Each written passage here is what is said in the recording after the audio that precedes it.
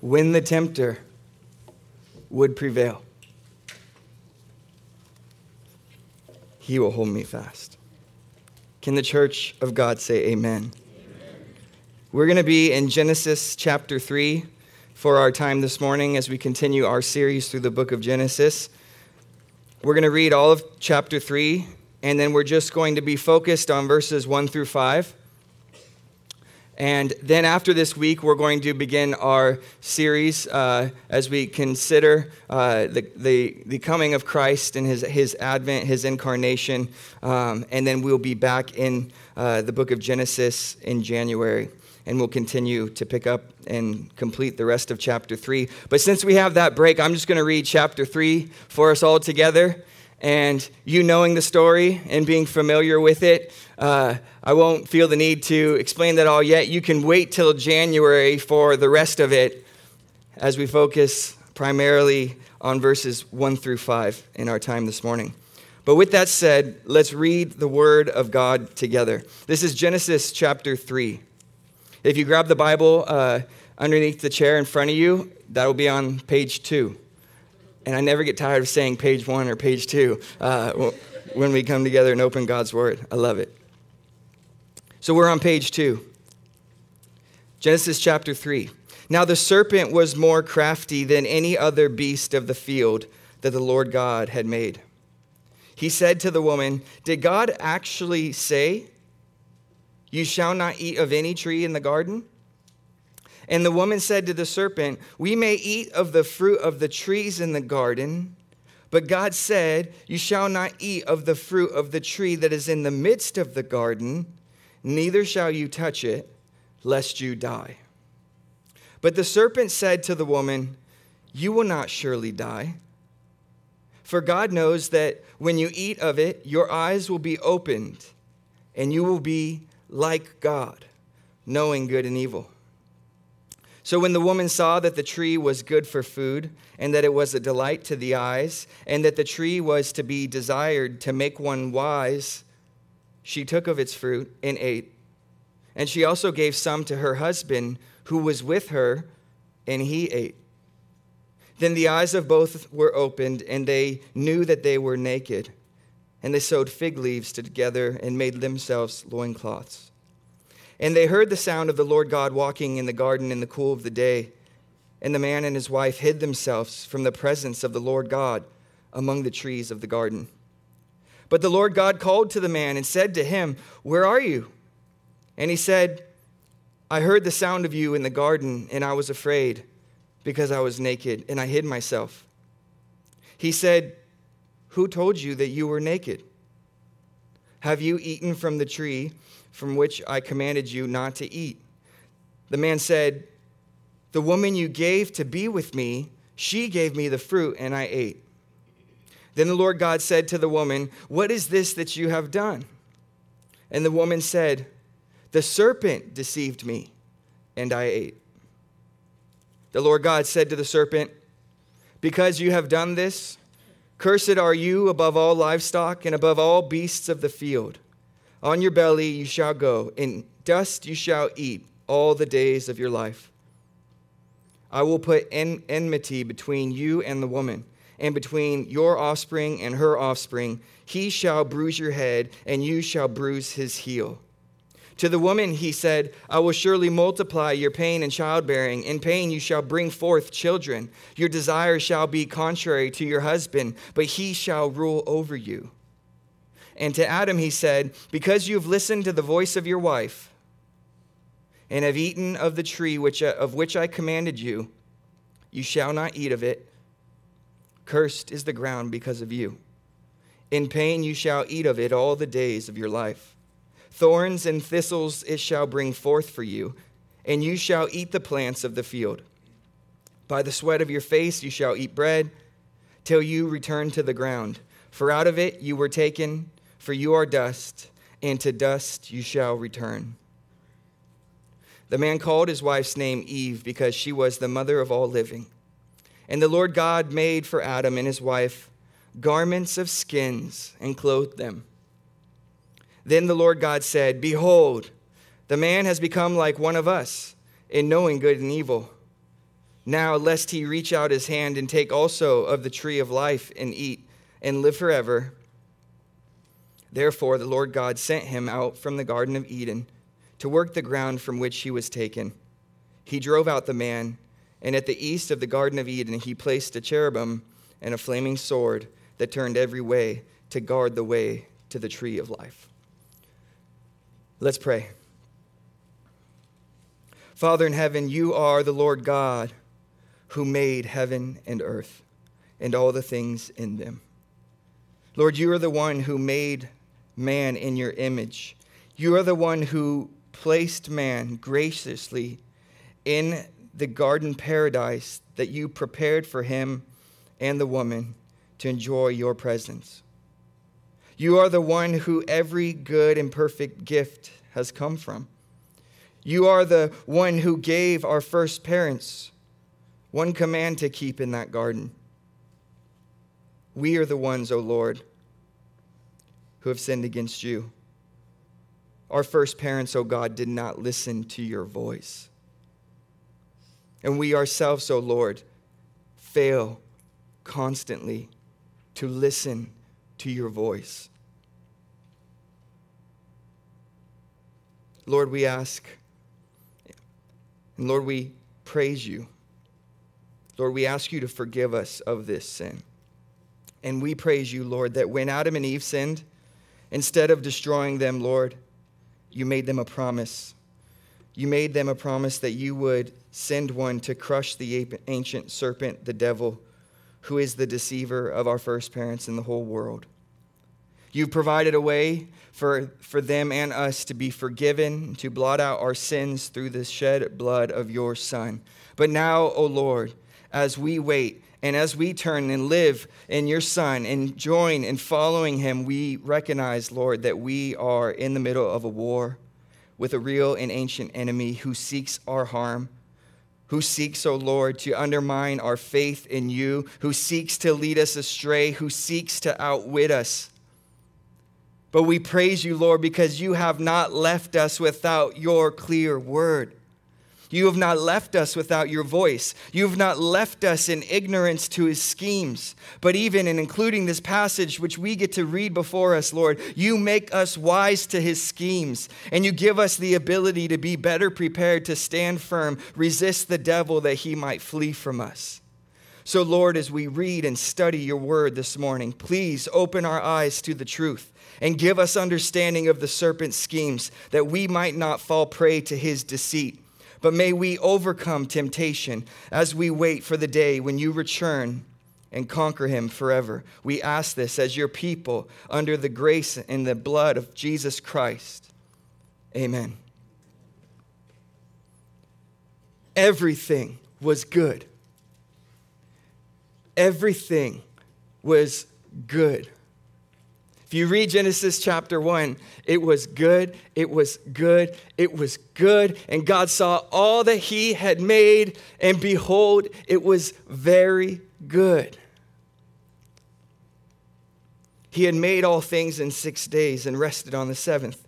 He had made man and given him the gift of woman as well. If Genesis 1 and 2 were marked by joy and goodness and man and woman being together and united with one another in a way with no shame and no guilt, in chapter 3 we see the reversal of these things. It's marked by sorrow and shame and guilt. If chapter 2 speaks about how God made everything and he gave it to man and gave man dominion over it all, then chapter 3 shows how man, seeking to be wise in his own eyes, was willing to give it all away. The fall of man is the saddest, most grievous moment in the history of humankind. We still today live under the effects of this fall. Sin and death enter into the world in this text, and they are not finally eradicated until the very last two chapters of the Bible, Revelation chapter 21 and 22. There we get the promise of the future ultimate defeat of Satan in Revelation chapter 20, verse 10, where it says, the devil who deceived them was thrown into the lake of fire and sulfur, where the beast and the false prophet were, and they shall be tormented day and night forever. If this third chapter of the book of the Bible promises Satan's defeat in the future, Revelation makes it clear to us that this future defeat is still being waited for. But since that day has not come, we find ourselves with a present and active enemy. The same enemy that Adam and Eve encountered in the garden is the same enemy that is lurking to destroy and to devour you and I. According to the Apostle Peter, 1 Peter 5, verse 8 and 9, he says, be sober-minded, be watchful. Your adversary, the devil, prowls around like a roaring lion, seeking someone to devour. Resist him, firm in your faith, knowing that the same kinds of suffering are being experienced by your brotherhood throughout the world. Peter, after the death and resurrection of Christ, writing this letter indicates that Satan is not bound, but he's freely roaming, seeking to devour and undermine faith. And the Apostle John agrees. 1 John 5:19, he says that we know that we are from God, and the whole world lies in the power of the evil one. And the Apostle Paul agrees as well, saying that all of us were dead in our trespasses and sins in which we once walked, following the course of this world, following the prince of the power of the air, the spirit that is at work in the sons of disobedience. Who is he talking about there? He's talking about Satan. He's talking about that ancient serpent, the devil, who is the prince of the power of the air. And Paul goes on to say that we all once lived in the passions of our flesh, carrying out the desires of body and mind. And as we did this, we were children of wrath, like the rest of mankind. We were following in a groove, going along a course that, whether we realized it or not, was a course that had been charted out, and is a course that had been trailblazed, and it is a wake which the enemy, the serpent, would pull all of mankind. Likewise, Paul would say in Ephesians chapter 6, verse 11 and 12, put on the whole armor of God that you may be able to stand against the schemes of the devil. For we do not wrestle against flesh and blood, but against rulers, against authorities, against cosmic powers over this present darkness, against spiritual forces of evil in the heavenly places. And Paul could say in 2 Corinthians chapter 2 that he had forgiven people. And he says, if I've forgiven anything, it has been done for your sake in the presence of Christ. Verse 11, so that we would not be outwitted by Satan. For we are not ignorant of his schemes. That's an important phrase. Satan then is still seeking to deceive and outwit people, and many people are ignorant of his schemes. But Paul says that we are not as apostles, and that you as the church should not be either. Paul says a little bit later in the same book, 2 Corinthians chapter 11, he says, I feel a divine jealousy for you, speaking to the Corinthians, since I betrothed you to one husband to present you as a pure virgin to Christ. But I am afraid that as the serpent deceived Eve by his cunning, your thoughts will be led astray from a sincere and pure devotion to Christ. So the reason that I bring together these passages and read these passages is to make it abundantly clear that it is to our great peril, brothers and sisters in Christ. It is to our great peril, friend, if you're here visiting for the first time or just beginning to think about the Word of God and about Jesus and about the gospel. It is to our great peril to be ignorant of either the serpent or his schemes. How many of you like to be ignorant? Not a single person. Good. How many of you like to be outwitted? I'm not seeing any hands. How many of you like to be led astray? I think he was itching his face. I won't take that as a hand. If you don't want to be ignorant, if you do not want to be outwitted, if you do not want to be led astray, if you do not want to be ignorant of the serpent's designs, then you need to pay close attention to this text. You need to read it. You need to understand it. You need to study it. You need to devour it. And because this text provides for us recorded history. And it's recorded for us so that we could remember it, so that we can learn from it, so that we will not repeat it or fall victim to the failures that our first parents made. So the main idea of this text is, in this sermon, is that if we are ignorant of the serpent and his schemes, we will be easily outwitted, deceived, and led astray from pure devotion to Christ. And that's really what he is after.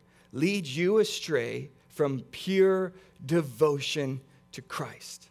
That simple faith that you have in God, Satan hates it, and he wants to destroy it, and he wants to undermine it. And so, first then, we're going to have some points here as we work through this text. I have 2 points for you, and each of these points has 3 subpoints. If you have a bulletin with notes, it has some blanks for you so you can work for some of these answers. The first point is very simple. Don't be ignorant of the serpent. Don't be ignorant of the serpent. If we are ignorant of the serpent, we are going to be easily outwitted, deceived, and led astray from pure devotion to Christ. And there's 3 things in particular about the serpent that we must not be ignorant of. And the first thing that we must not be ignorant of when it comes to the serpent is the serpent's presence. The serpent's presence. Verse 1 begins with these 3 words in English. Now the serpent. Was there a serpent present in the garden? Yes. How did that serpent get there? It's not said. We're not told. But what is undeniable is that the serpent is present in the garden. We are today in a much different place than Adam and Eve were, but still this basic point is incredibly important. We must not ignore the fact that there is a serpent and that he is present. C.S. Lewis, in the preface to his Screwtape Letters, says that there are 2 equal and opposite errors into which our race can fall when it comes to the topic of devils or demons. He says one is to disbelieve in their existence. The other is to believe and to feel an excessive and unhealthy interest in them. He says they themselves, the devils, are equally pleased by both errors and hail a materialist or a magician with the same delight. What is he underscoring? What is he saying here? He's making the point that Satan is quite pleased for you to be ignorant about his presence and his existence. Because when you do not even realize, when you do not even know that you have an enemy, you are in an easy place. Oh, you are lunch meat. You don't know. Because he has full freedom to operate however he wills. He doesn't even have to hide himself. He doesn't even have to be, doesn't even barely have to be so, as sneaky as he would otherwise. He is totally free to operate and to attack and to undermine and to deceive and to keep you there. And he's happy to keep you right there in ignorance. Don't be ignorant of the serpent's presence. But next we must go on to not also be ignorant of the serpent's power. It's one thing to be aware that there's a serpent and that he is present, that he's active in the world, but it's another thing to be aware of his power. And those who are ignorant of his existence are, because of that, also ignorant of his capabilities. Adam and Eve find out very quickly the capabilities of this serpent. But before they do, the narrator actually gives us 2 details that show the serpent's power. It says, now the serpent was more crafty than any of the other beasts of the field that the Lord God had made. And then second, it says that, and he, speaking of the serpent, spoke to the woman. So the first detail is this serpent is crafty. And the way that this word crafty can be used in a good way or it can be used in a bad way. It could speak of being sort of like prudent. It could speak of being wise in a good way or in a bad way. Think of Matthew 10, verse 16. Jesus says, "Behold, I am sending you out as sheep in the midst of wolves, so be wise as serpents and innocent as doves." So does Jesus want us, if it was, a sin to be wise or crafty in that sense, would he tell us to do that? No, absolutely not, right? Or Paul in Romans 16, verse 19, saying, "I want you to be wise to what is good and innocent to what is evil." And so at this point, we don't know if the craftiness of this serpent is for good or for ill. We're in the same place that I think Adam and Eve were. Just as we're reading this narrative, we're in the same place that they are, and they're probably trying to figure out this exact same thing. But as soon as they hear him speak,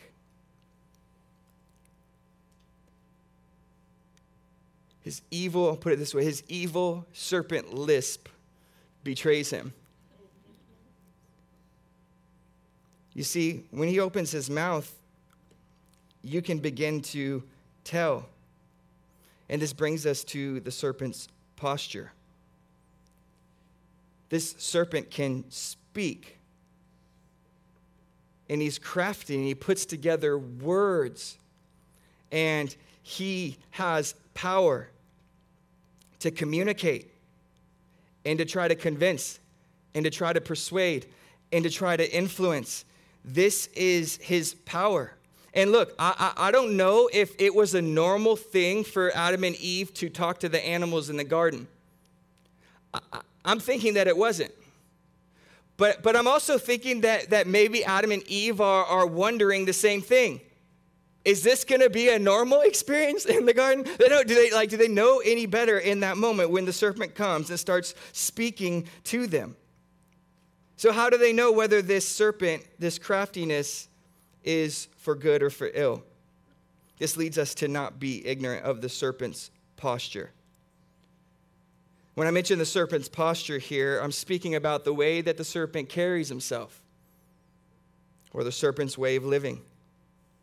And this is, most importantly, to be judged, anyone's posture or way of life or the way that they position themselves. The ultimate way to tell whether it's for good or for ill is to discern whether their posture is open or closed to God. Is he hostile or friendly to God and to God's word? Is he a good guy or is he a bad guy? Does he look like he's on our side or does he look like he's against us? Does he look like he's here for our good or does he look like he's here to cause us harm? And while it may have been difficult for Adam and Eve to discern that just by looking at the serpent, when he began to speak, there was venom under his lips and he spoke with a forked tongue, asking questions that distorted the word of God, called into question the goodness of God. Through the serpent's guidance and his lying, he would seek to undermine the word of God, convince the woman and her husband to do the exact opposite of what God had told them to do. God had made his instruction very clear to Adam and Eve. Genesis chapter 2, verse 16, the Lord says to Adam, the Lord God commanded the man, saying, "You may surely eat of every tree of the garden, but of the tree of the knowledge of good and evil you shall not eat, for in the day that you eat of it, you shall surely die." So how can you tell the posture of this serpent, whether he's for God or against God? Well, when he begins to speak, out of the overflow of his heart, his mouth will speak. How can we tell if he's bent on evil or not? Well, because God had already given a clear command. He'd given a benevolent provision that you can eat from all the trees of the garden. And he also gave one prohibition, that there's one tree that you must not eat from, or you will surely die. And so the serpent comes and he undermines that. And he speaks in contradiction to that. And so if we grant that the serpent was crafty and he knew what he was doing, and he knew that God had commanded Adam about that tree, and it would then seem to follow that the serpent's posture was such that he desired their death. And he is so crafty that he did not desire to kill them himself. He was pleased because he was wise to evil to find a way to get them to have God put them to death. This is why Jesus says in John 8:58 that he was a liar from the beginning, that he is the father of lies, and that he was a murderer from the beginning because he hated Adam and Eve in his heart. He hated God and he hated Adam and Eve, and this was shown through his speech and his actions. His posture became clear. He was bent toward evil, toward deception, toward destruction. And so listen to this. If you don't think that Satan or the serpent exists and is powerful, you may not be all that concerned about his posture. But if you understand that he exists and that he's powerful and that his posture is hell-bent on bringing you to hell with him, then you all of a sudden understand the importance, the urgency of not being deceived by him and not falling for his schemes. So do not be ignorant of the serpent. Grasp how important it is to understand who it is that we are up against, that what a threat he poses to us, to our relationship with God, to our happiness now, and to our eternal well-being. He wants to take it all from you. He wants to defraud you and defrock you and to take everything that you have that God has given to you. So don't be ignorant of the serpent. Don't be ignorant of his presence, his power, his posture, or you will be easily deceived, outwitted, and led astray from pure devotion to Christ. This leads to our second point now. Hopefully we are now not ignorant of the serpent. But we also must not be ignorant of his schemes. Don't be ignorant of his schemes. The serpent's schemes are recorded and it's made evident before us. He is so crafty and wise to evil that he can use his words, that he used them to tempt, to deceive, and to cause the fall of our first parents with only 3 sentences. That's how effective his schemes were. And if we want to be mentally and spiritually prepared to stand firm against his efforts to tempt us, to deceive us and lead us astray, then we cannot afford to be ignorant of his schemes. This passage records the serpent's success in causing our first parents to fall. But by God's grace, his actions have been recorded for us. So we would do well to study the game film if we want to know what we're going to be up against. If we do, we will not be ignorant of his devices because he runs the same plays, church. Let's consider 3 of his schemes. And as we do it, keep in mind that these were all bunched together. It came as a sort of volley or a shotgun blast together. They came all on the same occasion. And so even though we're working through them one by one, together they form a subversive and seductive 3-pronged attack. And you need to be aware and you need to watch out for it. And so first, don't be ignorant of his schemes. This first scheme is that he distorts the word of God to raise doubt. He distorts the word of God to raise doubt. It says, now the serpent was more crafty than any other beast of the field that the Lord God had made. And he said to the woman, did God actually say, you shall not eat of any tree in the garden? And the woman said to the serpent, we may eat of the fruit of the trees in the garden, but God said, you shall not eat of the fruit of the tree that is in the midst of the garden, neither shall you touch it, lest you die. And so here the serpent speaks, and his first word in Hebrew is really or actually. And it has the idea Satan's coming and he's distorting what God had said to Adam, and he's repeating this distortion to Eve in order to raise doubt in God's mind. Is it really the case? Is it really the case that God said that you can't eat from any of the trees in the garden? Or did God really say and prohibit you from eating of all the trees of the garden? Satan distorts the word of God to raise doubt in Eve's mind. When we put these statements side by side, we see the serpent's distortion and this insidious twist. Remember, Genesis 2:16. God says, the Lord God commanded the man, saying, you may surely eat of every tree. What an abundant provision. You can eat from it all. But there is one tree that you cannot eat from. For in the day that you eat from it, you will surely die. Now compare that with what the serpent does and says, how he distorts the word. He says to the woman, did God actually say you shall not eat of any tree in the garden? What did this serpent leave out?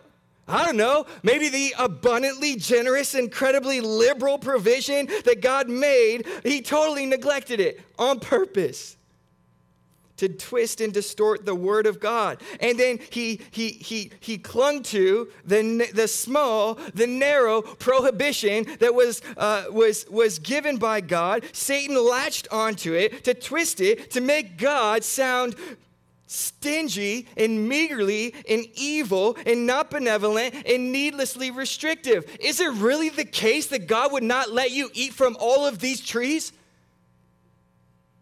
How could he be a good God? How could he really love you? How could he really have caring and concern from you and yet make such a prohibition and place it upon you? How could he do such a thing? In fact, if I were God, I'd let you eat from every tree. No exceptions. See him distort the word of God and raise doubt? This is what he does, church. This is what he does. He raises doubt about the goodness of God and the goodness of his word. He still does this today. If you were to look at your life right now, survey your life right now, do you hear the voice of others speaking against or questioning what God has spoken in such a way that doubt is raised in your heart about his goodness, about his character?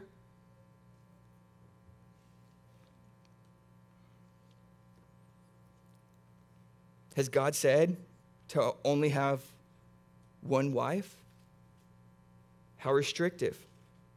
Has God said for sex to only be enjoyed inside the covenant of marriage? How limiting. Has God said that we are only one of two genders and not 5 or 500? So narrow-minded. If I were God, I'd let you be anything you wanted to be. No exceptions. Any exceptions are overbearing. Any exceptions are restrictive. Any exceptions are not of a loving God. Any exceptions are killing our vibes and they don't have our best interests in mind. Maybe God's not as good as we thought. Can you hear the voices? Can you discern what they're saying to you? How they're seeking to undermine your trust and faith in God, to introduce doubt, and to get you to question the goodness and character of God. Pay attention.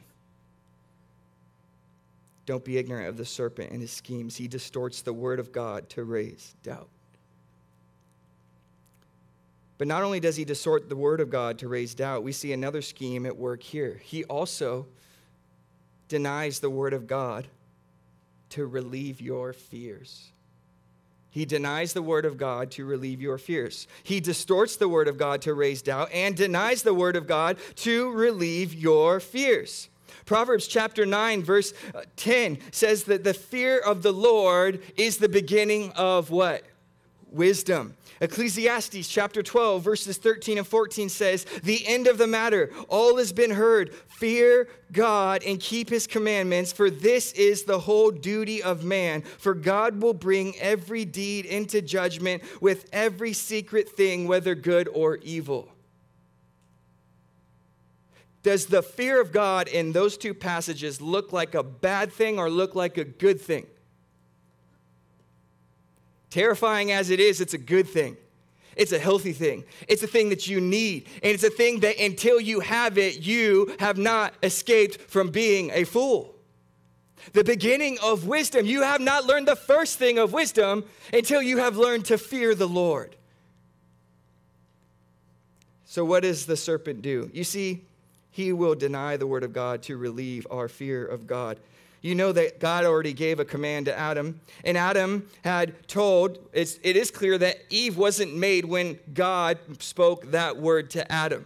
God spoke the word to Adam about the commandment, and then afterward, he fashioned Eve. And so it would seem to be that Adam would have then spoken God's word that God spoke to him to his wife. He would have made the word of God known to his wife, and so in that way, she would be aware of it as well.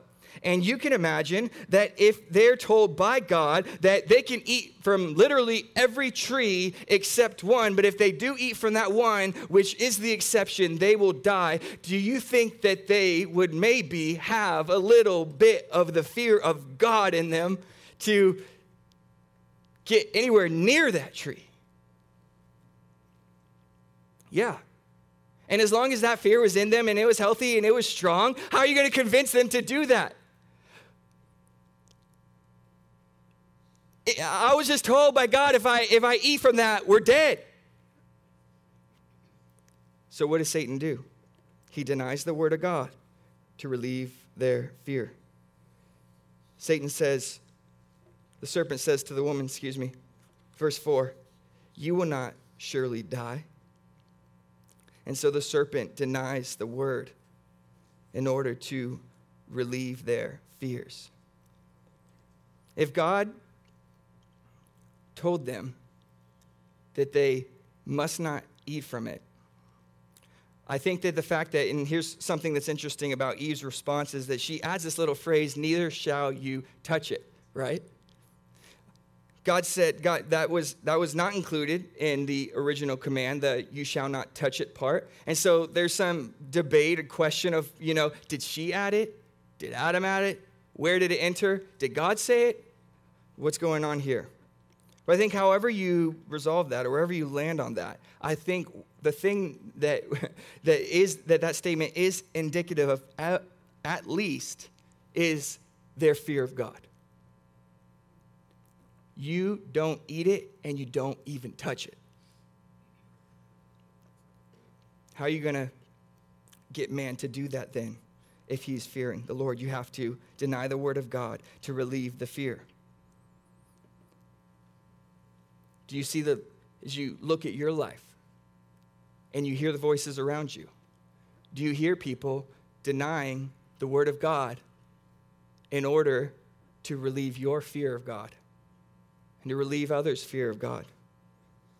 Do you have a sensitive heart that's humble, that trembles before the word of the Lord, such that if some other voice comes, whether it's in person or on TV, YouTube, TikTok, or even if it were a talking serpent or even an angelic being, if they were to come to you and speak to you and deny the clear word of God and seek to relieve your concern and your fear of God, then beware.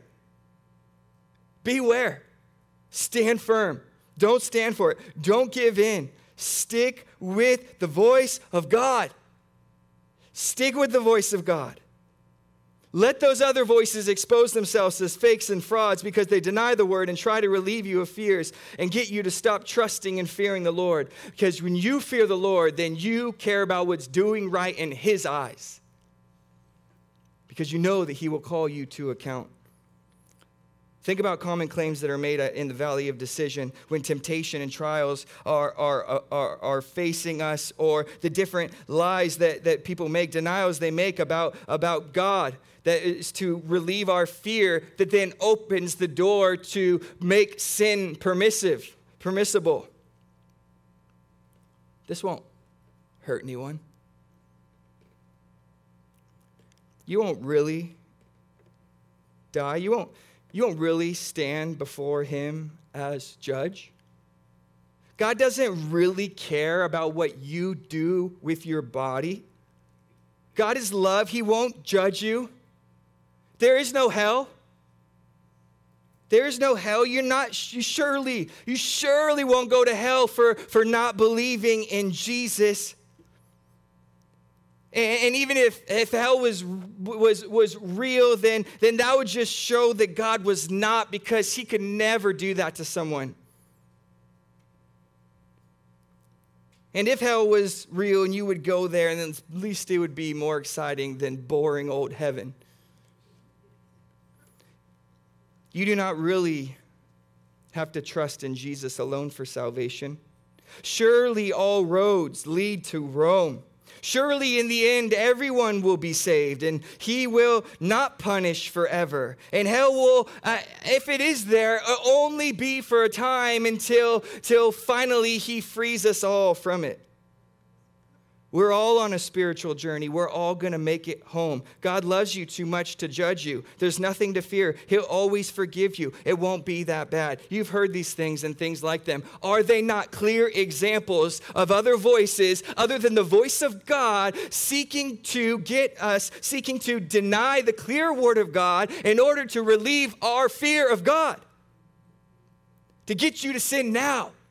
To get you to rebel now, to get you to take that little bait and boom, now. He's after us, and he speaks with a forked tongue. He denies the word and seeks to relieve your healthy and proper fear of God. But that's just prongs 1 and 2. There's a third. Do not be ignorant of the serpent's schemes. He distorts the word to raise doubt, denies the word to relieve fears. And lastly here, he deceives the people of God to maximize appeal. He deceives the people of God to maximize appeal. You see, the serpent is so sneaky that he does not only distort the word to bring doubt, deny the word to relieve fears, but also, in the same attack, deceives the people of God to maximize appeal, to get them to sin. Look at how he does that in the response to Eve. Verse 4, the serpent said to the woman, "You will not surely die. For God knows that when you eat of it, your eyes will be opened and you will be like God, knowing good and evil." You see, here Satan moves from distorting or denying to outright lying. His deceit is on full bore. It would not be simply enough to deny the word without any explanation, as that would simply appear to just sort of even the tabs or even the scales, right? If God said, you will die, you will surely die, and the serpent's saying, you will not surely die, it's just kind of even. And so Satan has to go a little bit deeper and give a basis or a reason that is the case. And here he turns into the accuser, because he accuses God of not telling the truth, and also he accuses God of not being out for their best interest. He accuses God again of being stingy and not being generous and not wanting to give everything that he has to them. And so the snake sells the lie. He adds the grounds for believing that you will not surely die. For God knows that when you eat of it, your eyes will be opened, and you will be like God, knowing good and evil. Satan says essentially, you will not surely die because God knows more than you, and he hasn't told you this, but he's not really your friend. If he cared about you, he wouldn't hold this back from you. And guess what? It's your lucky day. I'm going to be your friend. I'm going to let you in on a little secret. he doesn't want you to be like him. He knows that if you eat of that tree, that you will be like him. You will be equal to him. You will be just like him, knowing good and evil. And so this evil line of deception ties back in with the first that insinuated God was holding back or restricting something and thus should be doubted, since he didn't let Adam and Eve eat from everything. It's not only that he didn't let them eat from everything, but also on top of that, he's involved in this conspiracy against them. And so, distorting the word and denying the word, he now deceives the people of God to maximize the appeal. This is what he loves to do. Just how appealing is this offer that Satan is making? It's as appealing as God is above heaven and earth. However big the gap is between creator and creature, that's how appealing this offer is. That a creature could climb, could ascend, to arrive at equality with God if we just eat this tree. And to be able to find out that God was trying to hide this from us, and we can go around him and disobey his word, and we can be wiser than God, and by doing so, that we will be elevated in our knowledge to the same status that he holds. What an opportunity. Who knows how long it'll be available for? And if God got wind that we are thinking this way, he might even take the tree away. There's no time to waste. Exaltation to godlike status has never been closer than now. Just take, just eat, just pass.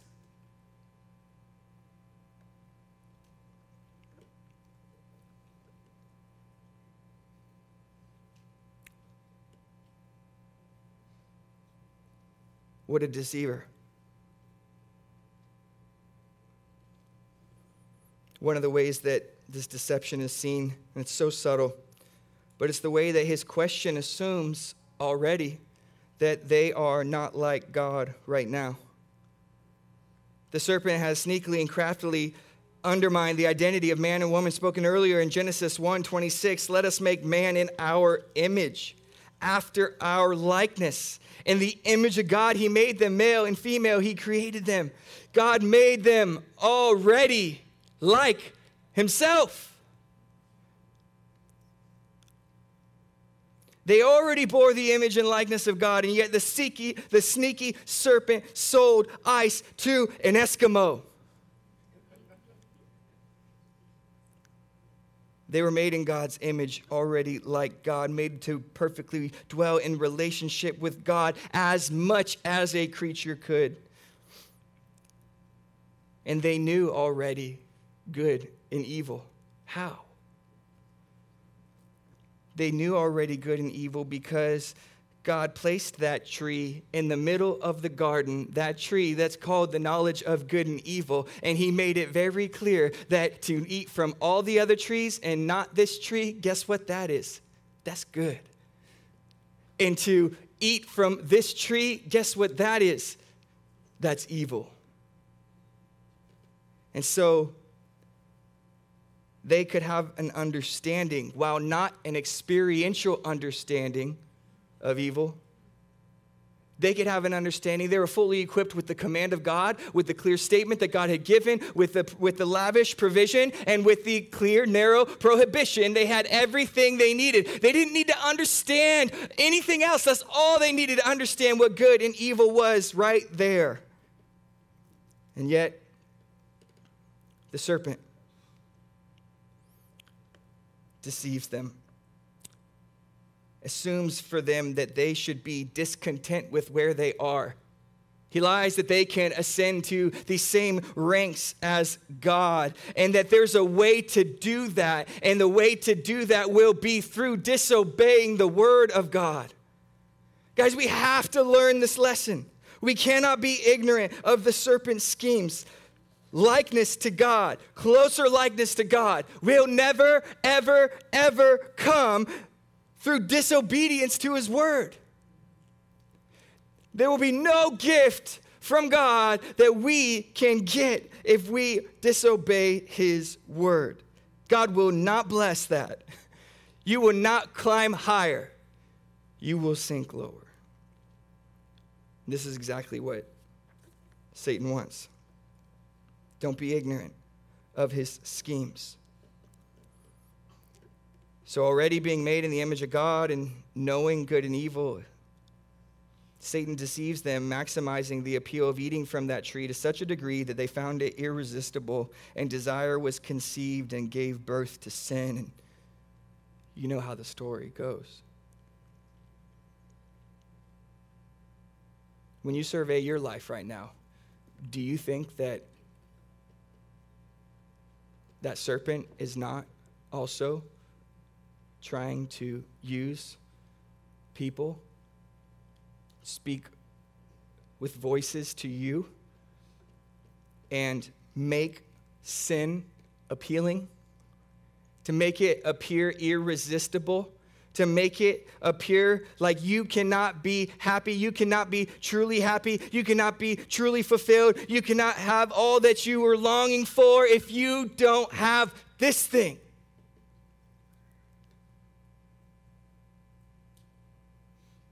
So you covet, and you're dissatisfied, and you're upset, and you're mad, and you're envious, and you're full of strife and anger because you don't have those things. But you want them so bad because they're so appealing to you. This is what the enemy does. He sells the lie. He makes sin, he maximizes the appeal of sin.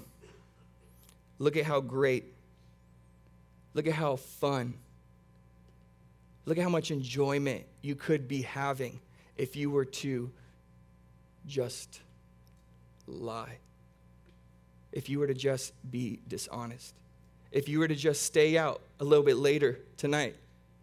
If you were to just have one more drink. If you were to just come to one more party.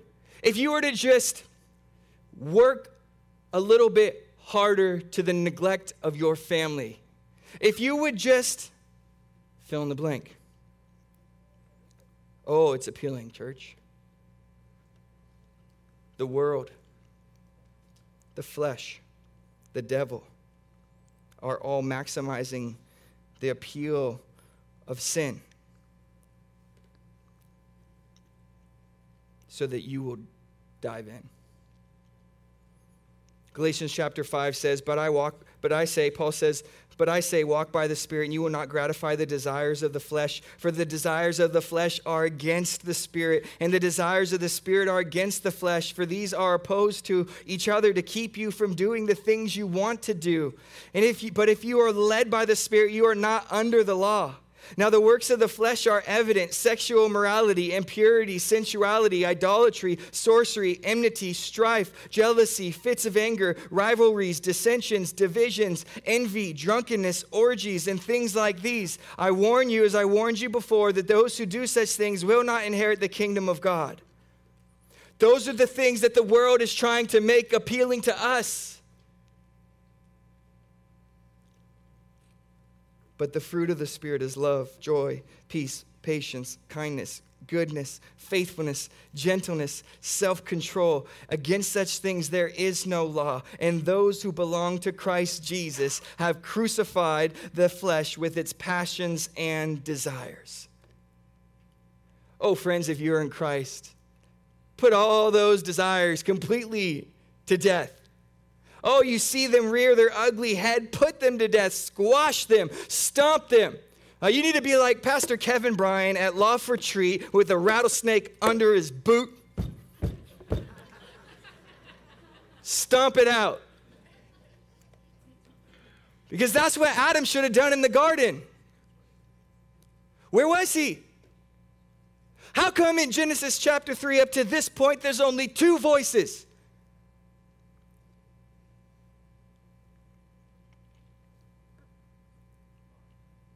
Why? Is he being passive? Is he being deceived?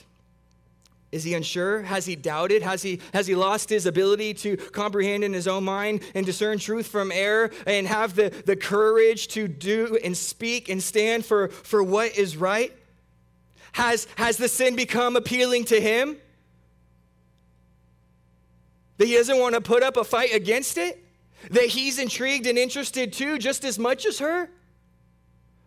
We don't ultimately know. But God gave him the command. And so if there's any confusion, if there needs to be any clarity, if there needs to be protection offered and brought through this word spoken to reaffirm the clear word of God, it needed to be Adam. And he didn't do it.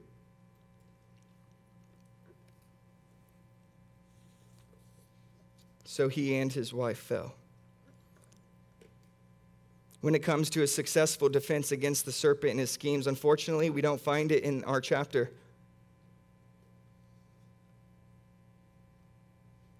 In church, if there's not another chapter in the Bible where this serpent is overcome and where he's defeated and where his temptation is not victorious over man, then we will be forever in his bondage. But praise be to God that there's another chapter, Christian, in your Bible where he is conquered, where he tempts and does not win and does not have the victory, though he tries to distort and raise doubt, though he tries to deny and relieve fear, though he tries to deceive and maximize appeal. When he tries to do this to Christ, the second Adam, whom the God gave us, the Son of God, who came and was the promised seed that would crush the head of the serpent, we saw them go head to head in battle in Matthew, and we see the Lord overcome. He challenged the Son. They challenged Christ on his identity to raise doubt. If you're really the Son of God, then prove it. Are you really the Son of God? Then prove it. You've been fasting for 40 days and 40 nights, and I know that you're starving. Turn these loaves, thank you. I love the help you guys give me. Turn these stones into loaves of bread. Jesus responded, "It is written, man shall not live by bread alone, but by every word." You guys got to love that response. Man does not live by bread alone, but by every word that comes from the mouth of God. Oh, what if Adam and Eve would have had that on their lips? Man, we do not live by knowledge alone. We do not live by wisdom alone, but by every word that comes from the mouth of God. We do not live by renown alone. We don't live by prosperity or having great authority or any sort of status or position alone. We live alone off the life-giving word of God. Satan goes on. He tries to challenge the Son's trust in God and God's promise to rescue the Son, as mentioned in one of the Psalms, and bring him to so he brings him to the top of the temple and tells him to throw himself down and cites this psalm to him. If you really believe this, won't you do it? Doesn't this promise that the Son will be protected? If God is real and you are his Son, then he will protect you and he will not let your foot strike the ground. You don't need to be afraid of any harm. Satan had tempted the Son again to deny the word, not the word of the promise of protection, but rather another place, the word that says, "You shall not put the Lord your God to the test." So that's exactly what Jesus told him. And then lastly, Satan tried one more effort to deceive Christ, and that was to maximize the appeal. The devil took him to a very high mountain, showed him all the kingdoms of the world and their glory. And he said to them, "All these I will give you if you will fall down and worship me."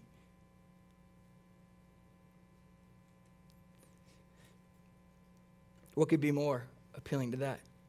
Hey, Jesus, you'll get it all right now. Without the pain, without the suffering of the cross. We're going to create a little shortcut for you, and we're going to bring you right through and give you full dominion and reign over all things right here, except you must bow down to me and worship me. Jesus had no intention. That offer had no appeal to him. Why? because he knew the word of God and he had it hidden in his heart and he lived off the word of God alone. He says, you shall not worship the Lord your God, you shall worship the Lord your God, and him only shall you serve. Be gone, Satan. For it is written, you shall worship the Lord your God, and him only you shall serve. And by the way, Satan, I have no intentions on having all the kingdoms of the earth in submission to you. I have every intention to have all the kingdoms of the earth in submission to my Father. So no, I'll not have any part in your trick, your scheme. And the devil left him, and behold, angels came and were ministering to him. Church, this is the proper way to stand against the schemes of the serpent. You know the word. You don't be ignorant of his schemes. You fight with scripture. You cling to God. You cling to his word. You cling to his commandments. And you don't let go. Don't let go. Do not turn aside to the left. Do not turn to the right. It doesn't matter if you're young. It doesn't matter if you're old. It doesn't matter if you're in the middle. Wherever you are, whatever age you are, whatever place you are, do not let go. There's nothing better for you than to live off the word of God. Doesn't matter what's offered to you. You do not need to prove who you are to anyone. You hold on to the word of God. You let God honor you and exalt you when it's the proper time, which he promises to do. This Jesus overcame Satan and conquered him. He did not give up into temptation. He had total, complete victory in every head-to-head battle that they had. And Jesus, we're told, was obedient to the point of death, even death on the cross. And so God highly exalted him so that through faith in him and him alone, all of us can have forgiveness of sins and be made right with God just by faith in Christ. This is incredible. Jesus is the truth. He spoke the truth. And he said, if you abide in me, if you abide in my word, you are truly my disciples, and you will know the truth, and the truth will set you free. So the most important thing for you to know is Christ, is the truth that is in Jesus. That he is the way and the truth and the life, and that he is the only way to the Father, and that he is the one who the serpent, the main work, the primary work that the serpent is doing right now, presently in this world, is seeking to deceive people about the identity of Jesus Christ. Paul describes Satan in 2 Corinthians chapter 4, verse 4, calling him the god of this age, or we would to understand the god of the evil age that is right now. It says in verse 4, in their case, the god of this world or age has blinded the minds of unbelievers to keep them from seeing the light of the gospel of the glory of Christ, who is the image of God. So what's the main thing he's trying to do now? Keep you in the dark about Christ. Keep you in the dark. Acts 4:12, there's salvation in no one else, for there is no other name under heaven given among men by which we must be saved. He does not want people hearing, knowing, believing that great gospel. And God, just as he declared that eating the fruit of the tree of life would lead to death, so now he has promised that if you do not eat of the fruit of the tree of the cross of Christ, you will not live, but you will perish eternally. In other words, if you do not believe and consume and take in this by faith the sacrificial substitutionary work of Christ, wherein he paid for your sins, for Adam and Eve's and every single one of us who has been deceived into sin and has committed sin where we didn't listen to the voice of God and were wise in our own eyes instead, in all of those situations, every single one of them, Christ paid for us on the tree. And if we will believe that, then God's wrath no longer abides over us. And we are no longer in the dark, but we have come to the light, and we are now walking in the truth because we have believed that Christ bore our sins inside his body on the tree, that we might die to sin and live to righteousness. And so we are now saved. set free from the lies and bondage of the serpent to serve the living and true God, waiting for his Son from heaven with open eyes, humble, God-fearing hearts, prepared to take a stand against the devil and his lies. So make it your aim today, despite all the voices around you, to maintain pure devotion to Christ. Pure devotion to Christ. Father, we thank you for your church, Lord. We pray that you would bless your church, that we would stand and sing with great joy, with great amounts of gratitude and thanksgiving, because we've heard your voice and we have salvation through your Son. And your word, O Lord, is life to our souls. Lord, may the enemy not snatch the gospel seeds that have been sown in any hearts in this room this morning. And Lord, would you please, by your grace, bring into your kingdom anyone here, Lord, who has not yet put their faith in your Son, that they might be set free, Lord, and enjoy knowing you and walking in the truth, O Lord. And would you please give your church boldness to lift their voices, to not be passive, but to speak what is right, to fear you, to cling to you, to hold on to your word, and to stand firm against the attacks, against the deceit, against the deception of the devil, so that we might not be led astray from pure devotion to Christ. We ask this in Jesus' name. Amen.